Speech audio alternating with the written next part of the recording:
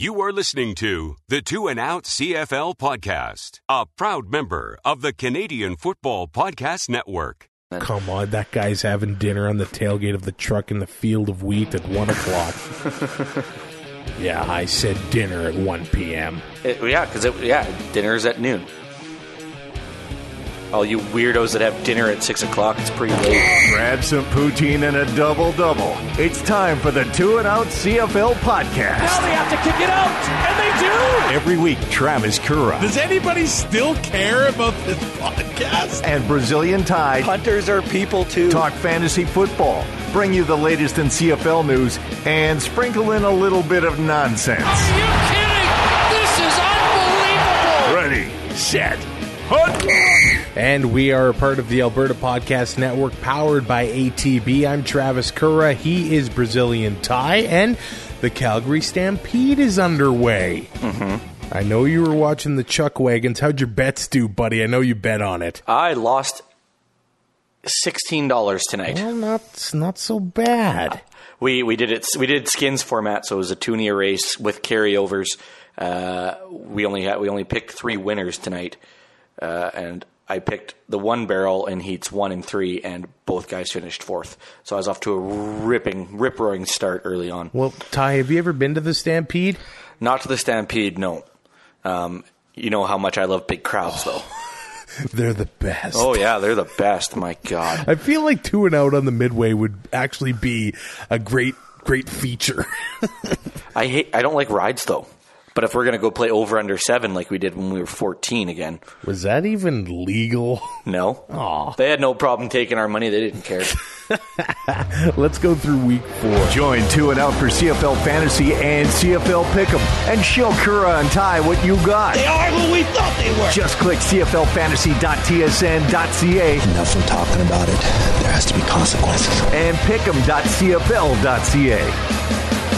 Well, the week started with the Montreal Alouettes beating the Hamilton Tiger Cats 36-29. I am pretty sure that let's say about 98% of everybody's pick'em was messed up after this game, because you know what? I know even the most diehard Montreal Alouettes fans were probably dreading watching this game after the Tiger Cats just absolutely worked them the week before. It just shows you how hard it is to beat a team twice in a row. It is really not that easy to do. And I know the Alouettes were really fired up at home, and that really helps with the home opener. But they just got off to a very, very quick start and didn't look back, really. They just dominated them with the run. Oh, I mean, you have William Stanback going off for 203 yards on the ground and 3 touchdowns.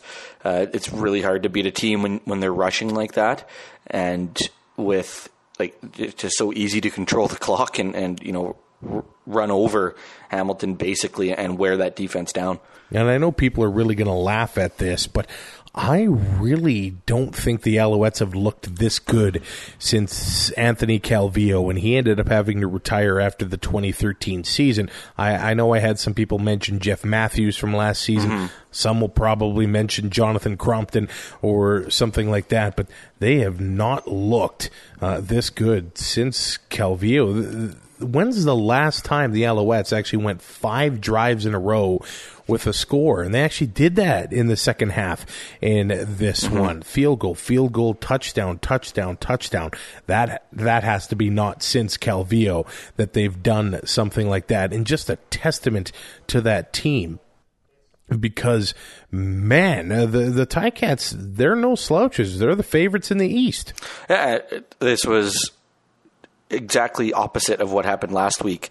The score doesn't really dictate it, but Montreal controlled this game from start to finish and just dominated. And it looked like Hamilton just did not have an answer until late in the game, which, I mean, usually is how it plays out in the CFL when a team has a lead, unless you're playing the Riders. So, and yeah, like you said, just a completely different team on both teams are just completely different to what we've seen so far this year, for sure. And you know what? I really just think it started in the trenches with the Montreal Alouettes.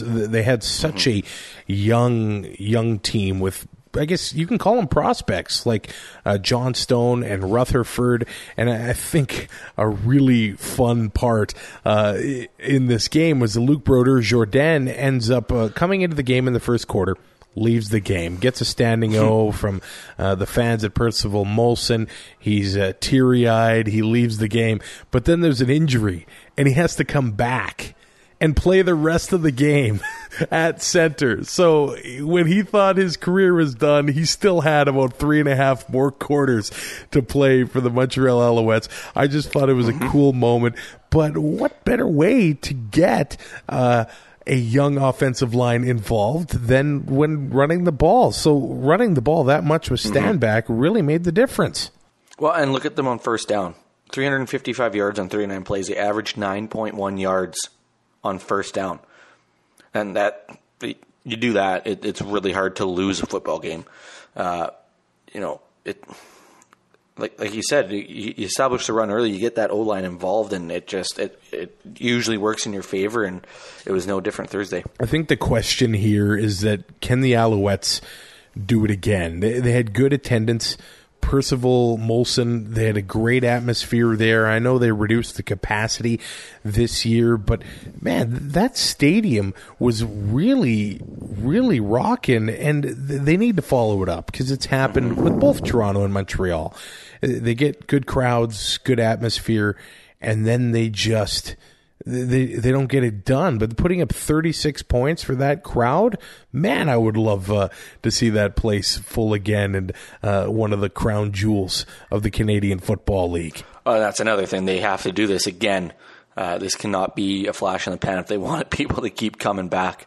And when they showed crowd shots, it looked like there was a lot of young people. And when I say young, I mean our age, or a little young. Like, it wasn't skewed as old or as older as it's made out to be when we talk about crowd demographics in the CFL. I think one of the big things here is that the Ticats just weren't in sync at all. And I know it's weird to say because Jeremiah Mazzoli still threw for 400 yards, and it's just so tough to limit a guy like Brandon Banks. He came out here, and I know he had 87 yards receiving. And, when another receiver has 87 yards, you're going to say, oh, that was a good day. I think he had a really good game. But Brandon Banks, it's almost like anything less than 100, you've done something right as a defense. So, yeah, he has been the absolute man with the Ticats since June Jones started him on the offense. So the fact that the Owls limited him was huge. Yeah, under 100 yards. They kept him out of the end zone. And I think the biggest part, like you said, the offense didn't look like it was in sync. I mean, Sean Thomas-Erlington out early in this one. He only rushed it once. Their leading rusher was Anthony Coombs, and he rushed the ball 6 times for 51 yards. They just seemed that, like you said, out of sync, and maybe just Sean Thomas. I'm guessing the game plan was probably to get Thomas-Erlington the ball and try to run it down Montreal's throat to set up everything else, and then you gotta adapt on the fly there when he goes down there early. I gotta think that the Tiger Cats are probably happy that they've gone Canadian at running back. I just feel so bad for Sean Thomas-Erlington. He had 80 to 90 friends and family there. He did his college football in Montreal. He was born there, but they also have depth. A Canadian at running back. Malik Irons comes in. I know he didn't do much in this game, but Anthony Coombs rolled in, and he had himself a game. And he comes in, he gets himself, about 60 yards rushing, right? Yeah, he had himself 51 yards rushing, but he had 61 yards receiving. So look at that. His first game as a Hamilton Tiger Cat, and he's got over 100 all-purpose yards. You got to think that Toronto would be able to find a use for that, no? Oh, Toronto needs a lot of help. A bigger end zone would help too, but we'll get to that later. Yes, we will. I got to wonder if Jalen Acklin is a legitimate second option or even a third option in Hamilton, because Brandon Banks, you can't argue with that. Making his return to the roster this week was Luke Tasker, who had 6 catches for 58 yards. But Jalen Acklin led everyone. He was $2,500 on a TSN CFL Fantasy, but 8 catches, 120 yards, and a touchdown. I think he literally got half of my points in CFL Fantasy this week, which is not good, but the Tigats are going to, I think, welcome that option to the receiving core. Yeah, for sure. When you got guys like Tasker and Banks ahead of them, it can be a little tough to get looks. And then if Braylon Addison's healthy, he just knocks him that further down the depth chart. But you come out, like you said, 8 and 10 for 120 and a touchdown. It's a pretty good showing, and a chance.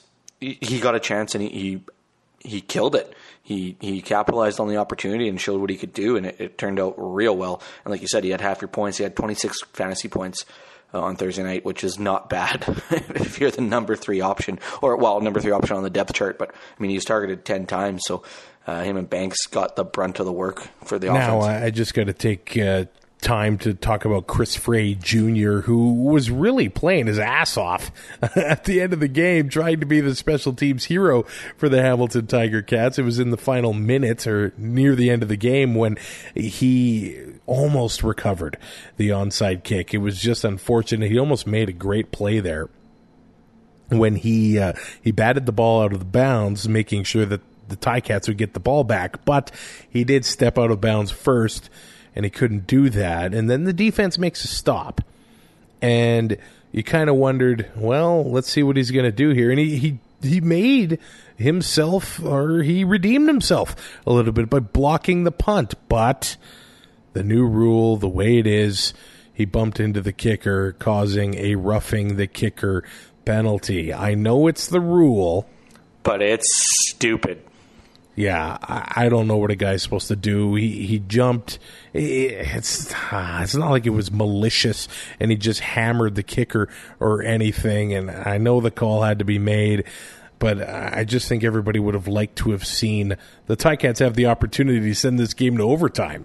Well, and we've seen it the last couple of years where kickers are leaving their leg up after they punt to try to get this call. As far as I'm concerned, if you touch the ball, as long as you're not, like you see in the NBA, sliding under the guy when he's in the air, he didn't do that. So as far as I'm concerned, this rule is stupid. I understand why it's there. I get, like, the plant leg is very vulnerable. I mean, it's an easy way to blow out a knee or whatever, but this is football.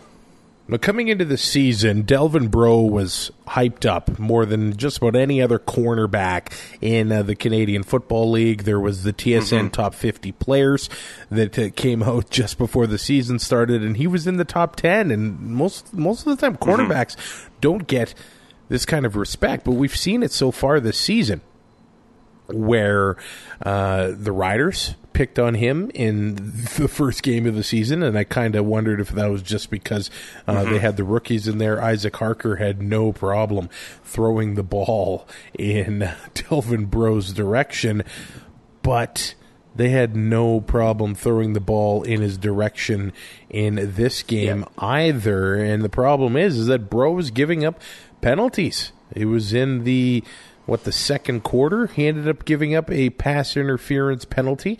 And then, let's see here, he gave up another pass interference penalty in the fourth quarter. That was a 26-yard one. So teams are throwing his way. I know he was kind of considered there, and I know Marshall, again, is hurt for the Riders, but he was considered one of the best in the league. He's had a rough start so far. You look at it, they had 179 yards in penalties, and you would think that that's going to be tough to win a football game. Well, Montreal had 154. So I mean, both teams shot themselves in the foot penalty wise. I mean, Montreal probably could have been up more without all the penalties they took, and then maybe this last minute and a half doesn't even matter, but. But the two penalties at the end of the game are the ones that are going to stand out the most, and it's just a timing thing. But Like, yeah, it says I hate that rule. I think it's dumb. I think if you get the ball, it's the same with pass interference. If the ball's tipped at the line, you can basically knock down the receiver, right? It doesn't matter anymore. I just don't understand why. I get that the plant leg's vulnerable, but what's a guy supposed to do? He's diving. Like you said, he cannot change where he's going to go. And it doesn't help that the defender at the same time, or not the defender, sorry, the lineman is still trying to push him and, get him out of the kicking lane, and that doesn't help, and then it becomes unpredictable, and this is what happens, and the rule is dumb. I think they need to change it back or just change it to if you get a piece of the ball, then you're not gonna, as long as it's not malicious or you're not sliding underneath the foot of the kicker so he can't land, because that's a good way to tear an ankle apart, then there should be no flag. But it sucks because it looked so good, it looked so promising, and then you get the flag, and I just thought it was a flag for no yards because the Montreal cover guy caught the ball, and then it ends up being roughing the kicker, and at that point I just turned the TV off. Well, on to the next game where the Winnipeg Blue Bombers absolutely dominate the Ottawa Red Blacks 29-14. I think the Red Blacks coming off the bye, but the Bombers have won their last few games in Ottawa here, and there was no Adam Bighill here, but Dom Davis coming off the bye against his old team. Who is he? I think he had a lot of expectations coming into this one. I know it's early in the season. It's technically his first year as a starter, but who is he? I think we basically saw him on Friday night. I think the first two games are those outliers. You're never as good as you are when you're at your best. You're never as bad as you are when you're at your worst. You're somewhere in the middle. He didn't have his best game. He didn't have his worst game that I've seen him play on Friday night. 21 for 36 for 234 through 2 picks. Only the one rushing attempt. 5.6 fantasy points. Thanks for the 5.6 fantasy points. I still won the week, but man, that's terrible. Oh man, you did win your Canadian Football Podcast Network Fantasy Challenge because... Yes, I did. I don't know how. I had an absolutely brutal week. I scored less than 60, but there were some other rough scores in the network, actually. And we both, did we not both have Sean Thomas Erlington? Well, you know what? I think 98% of CFL fantasy players had Sean Thomas Erlington. He was just putting up some office or great numbers here, but you end up beating Superfan Mike. I end up losing to Sheldon from Horseman Radio. He beat me by just under 30 points. So I had 2 zeros because I had Shaq Evans in there as well. Coming up, it's you versus me. So we're head-to-head this week. I'm looking forward to that. But, man, I just think due to some of the injuries here, some of the players that we weren't expecting to do well, like I'm talking Quan Bray in Montreal, I guess Jalen Acklin in Hamilton, there were just some rough weeks across the league due to the injuries. I guess we can call them less than average weeks. Average is a polite way to put it, yep. You know what? In this game, I think what was crazy about it is that Ottawa had an opportunity, all the opportunity in the world, to win the game and dominate Winnipeg's front seven here because Adam Bighill wasn't in there. But they give Moses Madu, four carries, 6 carries, something like that. What are they thinking? Especially with this Bomber defense, and we've talked about for the last couple of years, they're not the easiest to throw against. It's a little different now, but if you're only going to rush the ball 8 times, you're basically beating yourself. They rushed the ball for 8 times for 24 yards. What is that? Like, what are you doing? That makes zero sense. You have 258 total offensive yards in a game. You're not going to win that football game. And they, like you said, they had an opportunity with Adam Bighill out for Moses Madu to do some damage, only giving the ball 6 times. Granted, he was only averaging 3 yards a carry, but you got to keep giving him the rock and hit this defense in the teeth and try to get them to back off. And because they didn't do that, they're able to sit back on the pass and just wait. Dom Davis throws 2 picks, and they lose by 2 scores. Well, and another thing, you texted me, Matt Nichols himself had over 200 yards in the first half. He barely got that, if he got that, in previous weeks. And he just looked great. He ended up leaving the game in the second half after a pretty hard hit. So I think Bomber fans are going to want him to be okay. I know Strevler comes with a little bit of hype. I think on the Prairies, if you're a backup quarterback, everybody loves you. But you did text me, who is this quarterback and what did he do with Matt Nichols after that big reception to Nick Dembski, who had over 100 yards on the game? When did Winnipeg start throwing downfield? Like, what is this? You know what? I think we can look at this Bombers roster, too, and just talk about all the weapons that they have. I know a lot of people were excited to take Lucky Whitehead in this one, but he had one catch for 16 yards. So if it's not Lucky Whitehead, it's, Drew Wolodarski, or it's, Chris Matthews, who hasn't had a big game yet. Or it's Nick Dembski, or it's Darvin Adams. Like, they have all the weapons right now, and we both thought with Big Hill out, this was a chance for Ottawa to stay undefeated. They're going to be able to run the ball, they're going to be able to set stuff up off of the run, and they do none of that. And like with all the weapons we just listed off, and they didn't even bring up Andrew Harris. and they still have Chris Matthews, who's still going to draw attention, right? So, I mean, this is probably the most complete team in the league right now, and they're fun to watch, and they showed that they are legit. And we kind of had questions with them missing Big Hill, but they didn't skip a beat. And you know what? Yeah, Andrew Harris really did get involved here. He had the 80 yards on the ground, but he also added the 50 through the air. So it's like, I mean, if you stop Harris, then they've got these other weapons, and Winnipeg has never been able to say that. You either shut down Harris and you shut down the whole team, and really it's just like neither got shut down here. No, and they have such great balance in their offense with all of Darvin Adams, Lucky Whitehead, Nick Dembski, Chris Matthews, who's still going to draw the attention, like I was saying, Drew Wolodarski, Andrew. Everybody brings a little something different to the table, and like you see that guys like Lucky Whitehead can get in behind coverage. Dembski can run out of the backfield when you need him to, and make the possession catches. And you got Chris Matthews, who's a big-bodied receiver.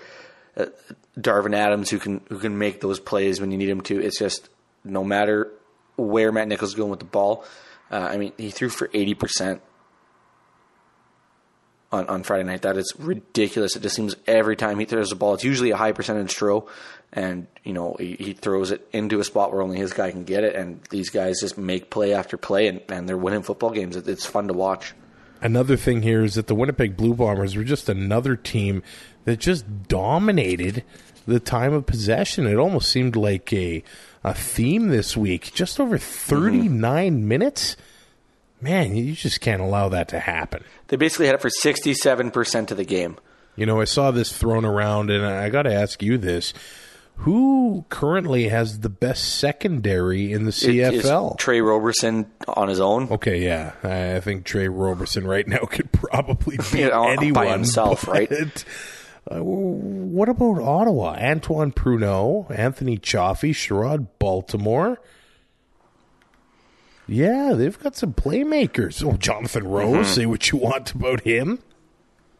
Oh, yeah. I think the big problem with the defense right now, if there is one, they're just inconsistent when it comes to pressuring the quarterback. I really like Avery Williams, who actually had 8 tackles in this one. I think J.R. Tavai has a lot of potential here. He had 6 tackles himself, and they do have Jonathan Newsom. I do like these guys, but if they could, get to the quarterback more and pressure the quarterback more. And I know that's probably tough to do with Matt Nichols and the Winnipeg Blue Bombers. But if they could get more pressure on the quarterback, they might be a top 3rd defense in this league. Oh, for sure. And getting pressure is such a huge part for your secondary, not giving that quarterback time, and he's more apt to make mistakes if you can get to him early. And, they're just not getting that. They didn't get that pressure at all, it seemed. On Friday night, I don't think. Yeah, they had 2 sacks, or one sack. Sorry, 1 sack. Like if you're not going to get to the quarterback, you're going to make it really hard on yourself to win. You're putting a lot of pressure on your secondary. And, I mean, I know Matt Nichols left the game, but Strevler comes in and goes 6 for 8 for 42 with a touchdown and a pick.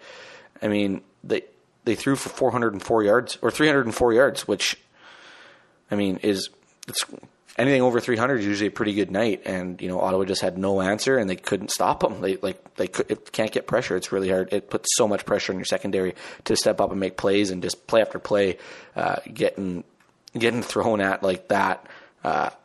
You know, when the quarterback has so much time, it makes it really hard on the defense. Oh, and you know what? Another thing here, he didn't have a running game, Dom Davis, and the receivers didn't help him at all. I know there were Dominic Rhymes. He had himself another little nice game here. He had himself, let's see here. He had 6 catches for 58 yards. R.J. Harris had 6 catches for 87. But guess what? Brad Sinopoli, 1 catch for 8 yards. It seems like you slow him down and challenge the other inexperienced receivers to make plays. I know Caleb Hawley's getting a bigger opportunity here with the Red Blacks. He had some costly drops here, and you know, a lot of the receivers had costly drops. And Caleb Hawley had 4 catches for 39 yards. No, and a quarterback, I mean, when they only run the ball Davis 8 needs all times, the support in the world. The quarterback's thrown it 36 times. You know, you need to make those plays for your quarterback. It's much like in hockey. You show me a good goaltender, I'll show you a good coach. You know, if your receivers are dropping the balls, they're going to make your quarterback look so bad. I think one more thing on this game. How about Justin Medlock's big play? He struggled in this one. He missed 2 field goals, and that's not very common from a guy like Justin Medlock. But there was a play in the second half when he punted the ball. Ryan Langford, former Blue Bomber, kind of just let it sit there. But Medlock rocketed down the field and booted the ball out of bounds, which means that it is Winnipeg ball inside Ottawa's 10. You don't usually see that from Medlock. Not from Medlock. No, you don't see him. You know, he's no Jamie Borum. I love that play. You know, in the middle of everything. You know, but lost in this, because they lost the football game, is Lewis Ward. 2 for 2. When they kicked that 53-yarder, I'm like, oh boy, here we go. Dead straight, dead middle. He's at the streak's at 59 now because he hit 2. Every kick now is a record breaker. So, I mean, Rod Black can have a heyday with that if he ever calls an Ottawa game. Can he get to 100 and just miss his next kick? Travis. Well, some men just like to watch the world burn. If he gets a streak to 99, his career percentage will be 99%. This episode of Two and Out is brought to you in part by the Alberta Blue Cross Wellness Summit happening October 10th at the Renaissance Edmonton Airport Hotel. All the information at wellnesssummit.ca. They've got all sorts of great keynote speakers this year. It is just awesome. And I keep talking about him, Drew Dudley, who did a TED Talk. It's like 6 minutes long. It's all about lollipop moments, talking on how you can be a leader and how you can have an influence on someone's life. Just doing everyday awesome things. It's like 6 minutes long. You should really just Google Drew Dudley and lollipop moments. You'll feel really good, and it'll put a lot of things into perspective here. But this year, the focus on the summit is on what it takes to create a healthy workplace culture where everybody in the building absolutely thrives. And I think the really cool thing about this summit is that you don't just sit there with your pen and paper and listen to these speakers talk and then you go on your well way. You get to make some connections. You get to network a little bit. You get to chat face to face with these amazing speakers and really learn face to face. There's nothing better than making that personal connection there. So learn more about the Alberta Blue Cross Wellness Summit happening at the Renaissance Edmonton Airport Hotel October 10th. All that information is at the wellnesssummit.ca, the wellnesssummit.ca. Well, our next game was just an interesting game with the Lions beating the Argos 18-17. I'm just seeing the stat sheet here. I don't think it's true, but it actually says 0 people were at the game. Yeah. Well, and you know what? the side that the camera's on always looks more full, but the other side just looks hot. It was 27 degrees at the game, and I think those people sitting on that side just cook. How do you do it? I don't understand how people like right now in my condo it's 25.5 degrees and I am leaking. Oh no, what happened to your AC, man? It's broken. Ooh. Getting it fixed on Friday. Okay, that's good. But see, I'm on the road. Well, hopefully starting Tuesday. So then I make sure my hotel room has AC. It's the first thing I do when I get into a hotel room. Turn it all the way down to 16. So as I'm unloading the truck, it's not too bad, right? 16 degrees, man. Yeah. I put it at 19, and I think I'm actually pretty cold. I think a big thing here is that the Mike Riley and Lamar Durant connection. Durant continues his streak. He has a touchdown in every single game so far. And good for 27.5 points. Like you said, it keeps the streak alive. And we figured coming in against this Toronto defense that, we could load up on BC Lions in fantasy, and I kind of did. I had Durant and John White and Duron Carter, who, 4.7 points. I guess it's not the worst he's ever had. But, 9 catches on 11. It's thrown to 11 times. White, Kotoy, and Carter got targeted 4 each, and that was the next closest to Lamar Durant. So he's becoming a Mike Riley favorite for sure, it looks like. I think everybody expected Duron Carter to come out and have a big one in this one because Brian Burnham was not playing. I think I expected anyway, Mike Riley to have a big game against the Argo defense. But Corey Chamberlain, he had him prepared in this one. He had him playing some decent football to limit the Lions as much as they could. I know that the John White ended up having over 100 yards on the ground again, having a good game, and the Lions controlled the clock and the time of possession again. But the Lions, they actually started 4 Canadian receivers, 8 overall on offense. I think it's been a long time since we've seen a CFL team do that. Maybe the Riders that were making the Grey Cups in 2009 and 2010. Mm-hmm. With the Canadian Air Force, and you usually have at least 3 of them on the offensive line. To start 4 Canadian receivers, I thought right away, I'm like, I don't want to crap on the Canadian receivers, but that might be a saving grace for Toronto. Like a lot of these guys, like Rashawn Simonides has never really turned into to a first round pick like he was, right? I believe he was a first-round pick. I'm not sure if he was a first-round pick, but he was with the Bengals. He in Cincinnati. He definitely had an NFL pedigree. There was big things expected from Rashawn Simonides, and that hasn't panned out. And then you have Lamar Durant, who was kind of buried on the depth chart in Calgary, but this year is kind of a coming out for him, being paired with Mike Riley and being an integral part of that receiving core. A lot of guys that haven't played a lot in this league, starting at receiver for BC, and I thought that would be Toronto's only chance. They couldn't get it done, but Durant comes out and has the game he does, and then Kotoy there with 44 as the next leading receiver for BC. Mike he spread the ball around, but he really targeted on Durant. And like you said, most outstanding Canadian, if he keeps this up, definitely within reach. You know what? And I think this game was all about special teams and is all on the Toronto Argonauts here. Yep. The kicker, Drew Brown, he had just a rough game. I know everybody's going to blame the last play, but they ended up missing a field goal at the end of the first half, so there's points off the board there.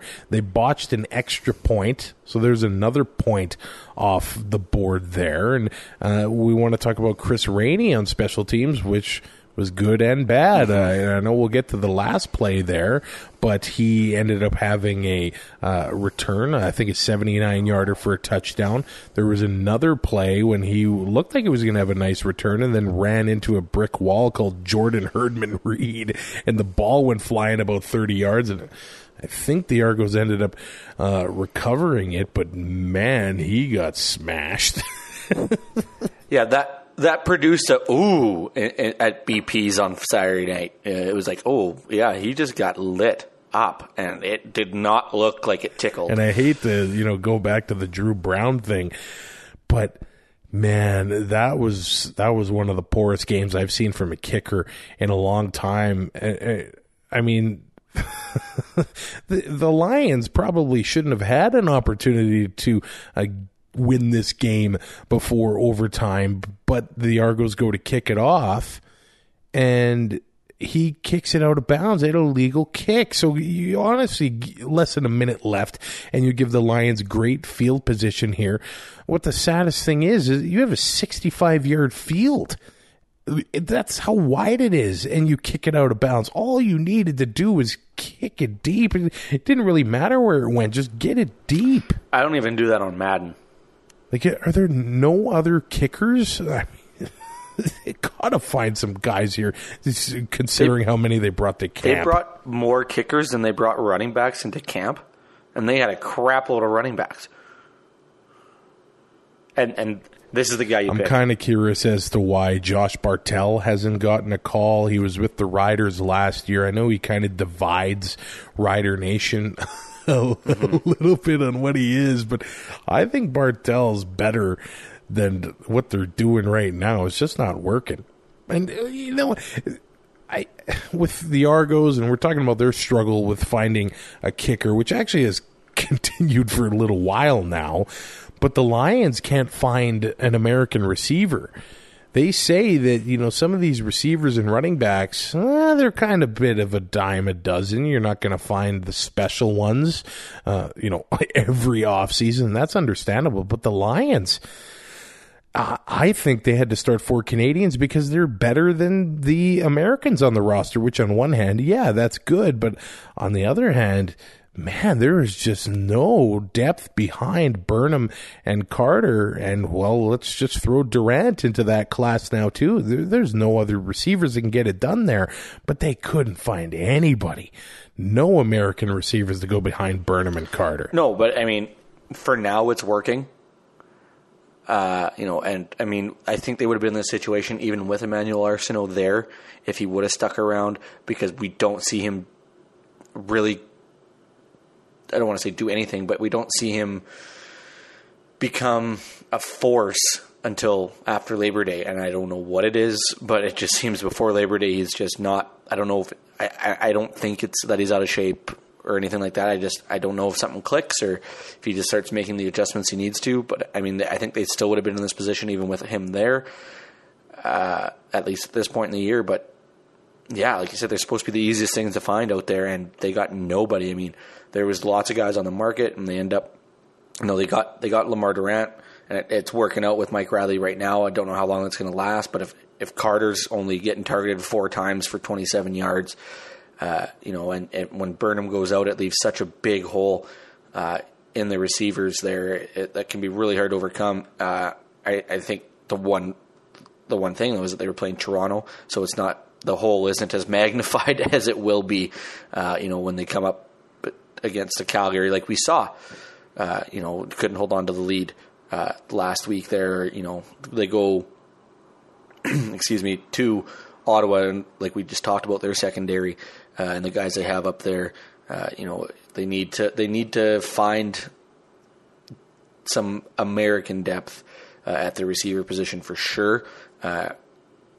With Mike Riley's able to hide a lot. I don't know how long he's going to be able to hide this. And doesn't that last play when Sergio Castillo goes for the win sum up Toronto's season? More or less, yep, I think so. I think that pretty much puts a stamp on it that this team is going 0 for 18. I totally thought I was going 0 for 3 for Pick'em.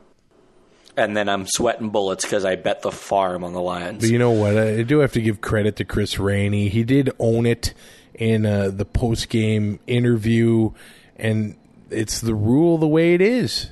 But let's face it, if that kick doesn't go out of bounds, if the Argos make a field goal, make an extra point, they are not in that situation. That one play didn't lose them the game. It's just the way the rule is right now. I don't know what Rainey could have done, but if they've got 2 extra yards, this game is going overtime if it's at BC Place. I mean, I don't know what Chris Rainey's supposed to do there. He's already pretty close to the line. He can't let that ball go out. He has to make a play on it. He has to. Maybe the only thing I could think would be to like jump and maybe bat it back in and then come and get it.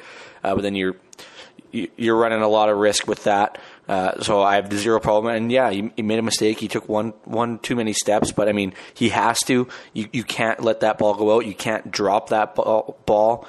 Well, you can, but I mean, you don't want to bring that into play with guys bearing down on you there. So it sucks for him. But like you said, he owned it in the post game.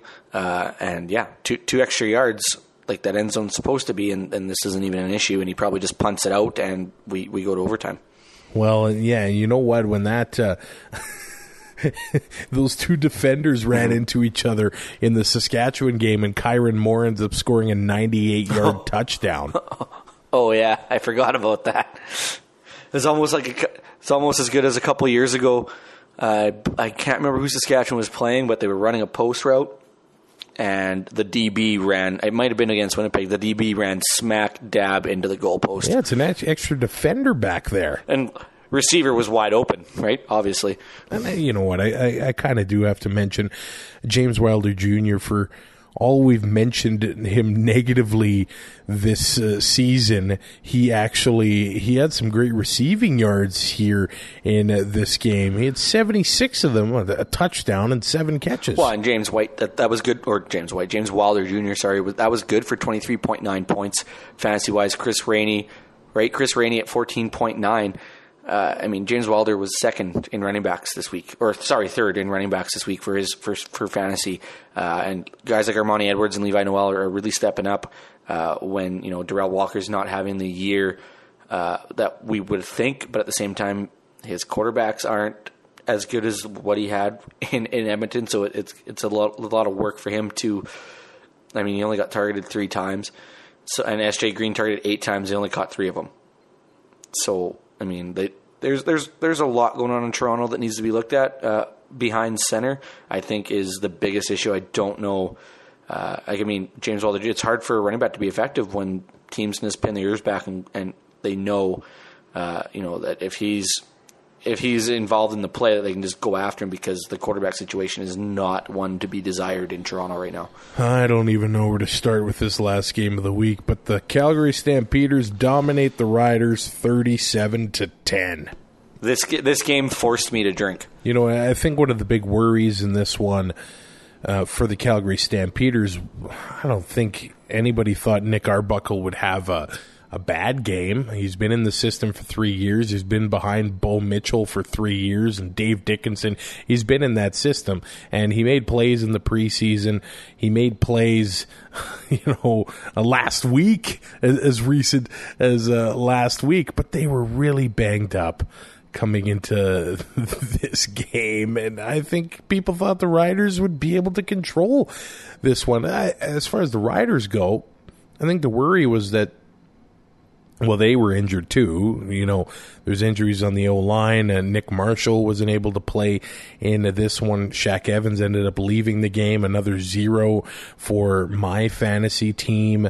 Brett Lowther, Christian Jones, they were all hurt in this one. But the worry was that, they just played on Monday, then they have to go play again on Saturday. That being said, we just talked about a team in the Toronto Argonauts that were in the exact same situation, except they had to travel back to Toronto and play BC in that one. And I know they lost, but they did compete with BC a lot better than Saskatchewan competed with Calgary. I think, every team has been able to run on Calgary so far, that the Riders would be able to run it down their throat, but there was none of that happening in this one. No, William Powell, 14 carries, 50 yards. Thigpen had 3. Fajardo rushed 6 times. They just shut down the running game so quick, it seemed, that just nothing could come of it. And they only threw the ball 28 times. Like, they did not have the ball for very. I mean, they won the time of possession, but it just seemed like the possessions were so ineffective, and obviously they were. They only scored 9 points, but I mean, when your two quarterbacks are throwing 15 and 13 passes respectively, and you're only 23 rush attempts, I mean, that you're not using your time very effectively. Well, it looked like the Stampeder defense, they were prepared. They're well coached. They're always well coached. But they wanted to take away that deep throw from Cody Fajardo because that's what he did so well against Toronto. That's what he did so well against Ottawa. They just had a great deep ball. But the Stamps, they just took it away and dared them to beat them underneath and dink and dunk their way down the field. Twice by Trey Roberson.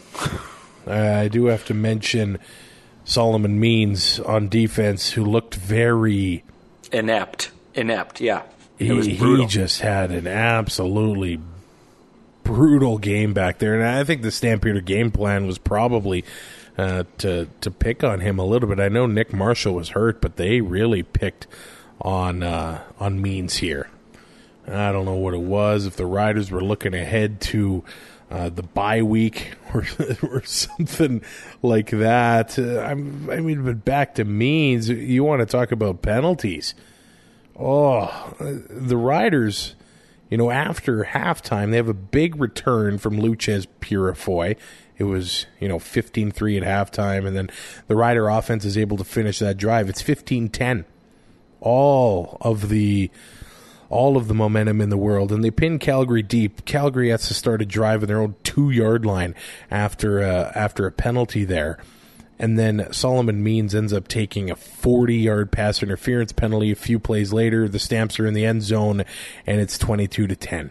And it just kind of looks like the game is out of reach there. But Means, he had an illegal contact earlier in the game. He had another pass interference earlier in the game. He just had a rough night with penalties. And I know the bye week's coming up. He might be worried. He had a rough game. And if you got a Canadian in Buka and Means is getting burned like that, why not just throw the Canadian in there? And it's only one play, but it was a play that just cost them so much. And he becomes the scapegoat, which sucks. But it wasn't the only play that lost them this football game. There's lots of other opportunities and people to blame, not just putting it all on one guy. I got to say, this is probably tough for you to hear because you have been a big Jones hater over your career on the Two and Out podcast. But I think Jones would have had this team prepared. He always had them prepared for West Division teams. I know Calgary came to town last year and they got out to a 24-0 lead, and the Riders ended up fighting back after that. But in general, against West teams, Chris Jones had the team ready. I think they're missing him on defense. That is very true because this defense looks nothing like. I shouldn't say nothing. It's just not a Chris Jones defense, and it's just so obvious compared to what we saw the last couple of years.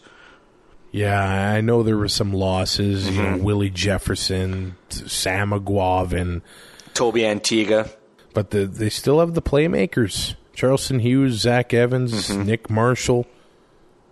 And there's another thing. Solomon Elimimian's a game player. He's a legend in the CFL. He's a BC Lions legend, but he looked like he hadn't played for a year. But you know what? He actually didn't play for a year. Yeah, so there's that. I think a massive thing here, and I've already talked about Nick Arbuckle a little bit. But if you put the 19 on him, and he stood back in the pocket, I don't think you would have batted an eye of that. 19 of 22 for 262 yards, 2 touchdowns. He had a perfect passer rating.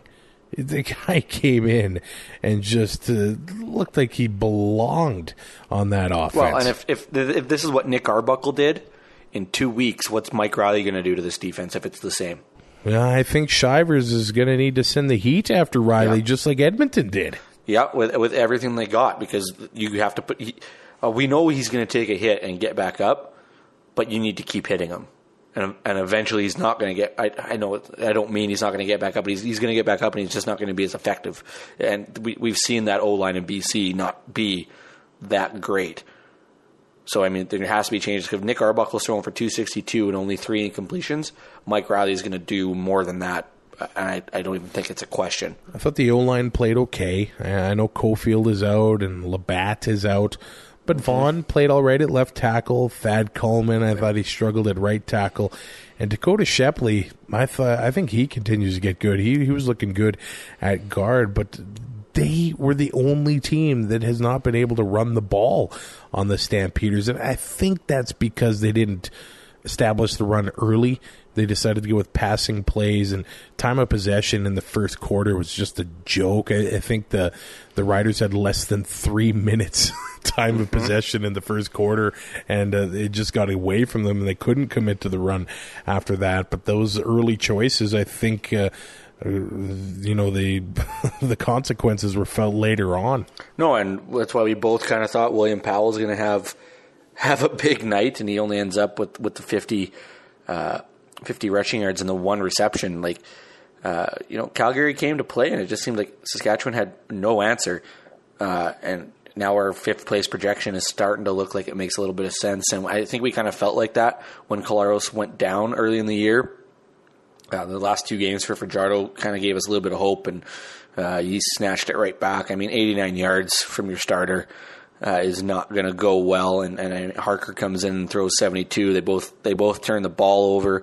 It just nothing seemed to work, and like I said, they didn't commit to the run early, which puts even more pressure on the quarterbacks, and it just snowballed from there. It just blows my mind that they couldn't get up for Calgary. I know the 5 days, but the intensity and preparation, it just needs to be there for the West games. Well, it's a 4-point game, right? You can't dig yourself a hole against your division. It makes it so much harder to dig out of when you get later on in the year, and the football gets so much tougher. Like I said, the defense at least always seemed to be, especially last year. The defense won them those 12 games. It felt like, and every week in and week out, they showed up. We knew what we were getting with the defense. We weren't sure what Collaros was going to offer Brandon Bridge when he was in. But you knew coming in the defense was going to be ball hawking and trying to get after the quarterback and getting the pressure. And now it's just completely different. They seemed, I don't want to say unprepared, because I know that's not true. I mean, they're professional athletes. They would have had meetings all week and practices, but I don't know if the intensity was there. And a guy I got to mention from Calgary, I just love that. Yeah. Fraser Sopik. He had a quarterback sack. He had five tackles. Like, that guy's a real football player. Okay, Buck Martinez, calm down. Don't make fun. You know what? I can't. I'd feel so guilty if I let this podcast go without mentioning Mike Miller. That special teamer for the Winnipeg Blue Bombers. I think he tied the CFL record, 7 special teams tackles, and he just brings that lunch pail to work. He plays hard. I think he had a catch too. This guy does not much on any aspect of the game other than special teams, and I freaking love him for it. It's like, yeah, you're definitely from Saskatchewan then. Come on, that guy's having dinner on the tailgate of the truck in the field of wheat at 1 o'clock. Yeah, I said dinner at 1 p.m. Because dinner's at noon. All you weirdos that have dinner at 6 o'clock, it's pretty late. What did you make of Craig Dickinson's calls out there? There was one where I think they were down 3 scores. He kicks the field goal, and they were still down 3 scores, and then taking Cody Fajardo out of the game for Isaac Harper. Yeah, I don't get that really. I know he wasn't getting anything done, but the field goal, no. The field goal, it's whatever. You know you're not winning this football game, so just take the points and try to save some dignity, maybe. I don't know. This whole game was just, after the first half, it just felt like the game was over. And it was 15-3, and then we just were like, well, this game is over. Right, Saskatchewan had nothing. I think the boys are already dressed and ready to go. Before the fourth quarter, before the siren went to end the game, I think they were ready to go out and just put this is a game that I don't even know if you really want to watch the tape. I think you burn it and you forget it and you move on, because you got 2 weeks to get ready for BC. You're gonna have lots of film to look at, and I think this game, you just put it in your back pocket, forget about it, and move on to the next one, because it was that bad. I think the highlight of this game was some members of the St. Louis Blues showing up at the Stanley Cup at Mosaic Stadium. That got a great ovation. It was such a great moment to be in the stadium for that. Yeah, I guess. I mean, at least somebody from Saskatchewan won something. Well, I'd love to drink Pilsner out of the cup. You'd drink Pilsner out of a shoe if they got you. Oh, and how about Gaynor. They showed the video. He's ditched the green contacts. I don't think I've ever seen a sports mascot make a modification after 1 week. That might they be did it the with Gaynor. real highlight of the night. Okay. You know that. The real highlight of the night happened in the men's bathroom. Okay. Somebody slide their foot under the stall door and tap you, or what happened here? No, you're not even going to believe what happened in there. So I walk in there. It was the perfect time. Like, all the urinals were empty. So I went to the one in the corner. Please tell me somebody came in and went to the urinal right next to you. Yes, right next to me. But there's Oh, my totally God. more to this. You're not going to believe this. So I'm in the corner. A guy right next to me goes. And it was inevitable. They're probably all going to fill up anyway. But then another guy walks in. They're clearly buddies. Or at least I think they are. Maybe more. And the guy says, hey, you want to share a urinal? There's the... So they did. Oh, my God. I mean, what do you say? Why? It was a crazy moment in the bathroom. Man. I mean, everybody's in there laughing. The golf tournament, we had to pull the bus over on the way back to Saskatoon, so all the guys could get off the bus to go to use the bathroom. Just 16 dudes lined up in the ditch, and I looked over at buddy next to me, and all I said was, nice watch. Kind of throws people for a loop right away, right? And then you just walk away. I don't think I'd ever share a urinal, though. But come on, they had to have crossed streams. Oh, you never cross streams. Haven't they watched Ghostbusters? You know, I'm just glad I was able to go to that game with my dad. I crushed some pierogies. He had some hot dogs. We just had a great time at Mosaic Stadium, despite the stinking Stampeders beating the Riders again. It is Travis Curra and Brazilian Ty, a part of the Alberta Podcast Network, powered by ATB. I do want to send you in the direction of the podcast, The City of Champions. Shane is the host here. He interviews interesting people doing exceptional things in, I'll give you one guess as to what city it is, Ty. I'm guessing it's Boston, considering that they have done nothing but one since 1999. Come on, it's the Alberta Podcast Network.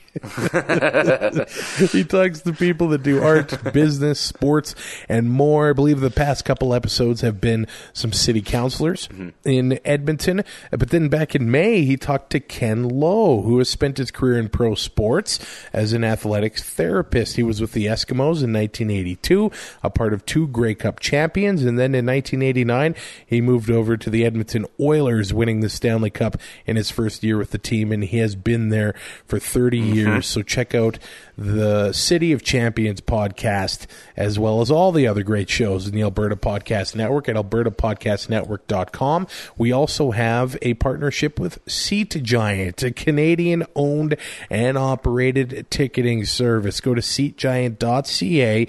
All the dollars there in Canadian funds. That's the best part. You go to some of these other places, and then you get surprised on your credit card because, it was American dollars. And we kind of get screwed when it comes to that. But if you go to Seat Giant, not only is it Canadian, you use the promo code APN at checkout. You're going to save 5% on your purchase, and you're also going to support the Alberta Podcast Network at the same time. So all the Week 5 CFL games, they're on there. If you don't have tickets yet, seatgiant.ca, promo code APN. You will save yourself 5% on your ticket order. Ty, I guess I've got some positive news about Week 5. The Riders are going to be undefeated. If you want to look for a silver lining, that is very true. They cannot lose. They cannot lose this upcoming week. You know me, always looking on the bright side of things. We will talk to you Thursday morning. Thanks for listening. Find more great shows like this at CF Pod Network on Twitter.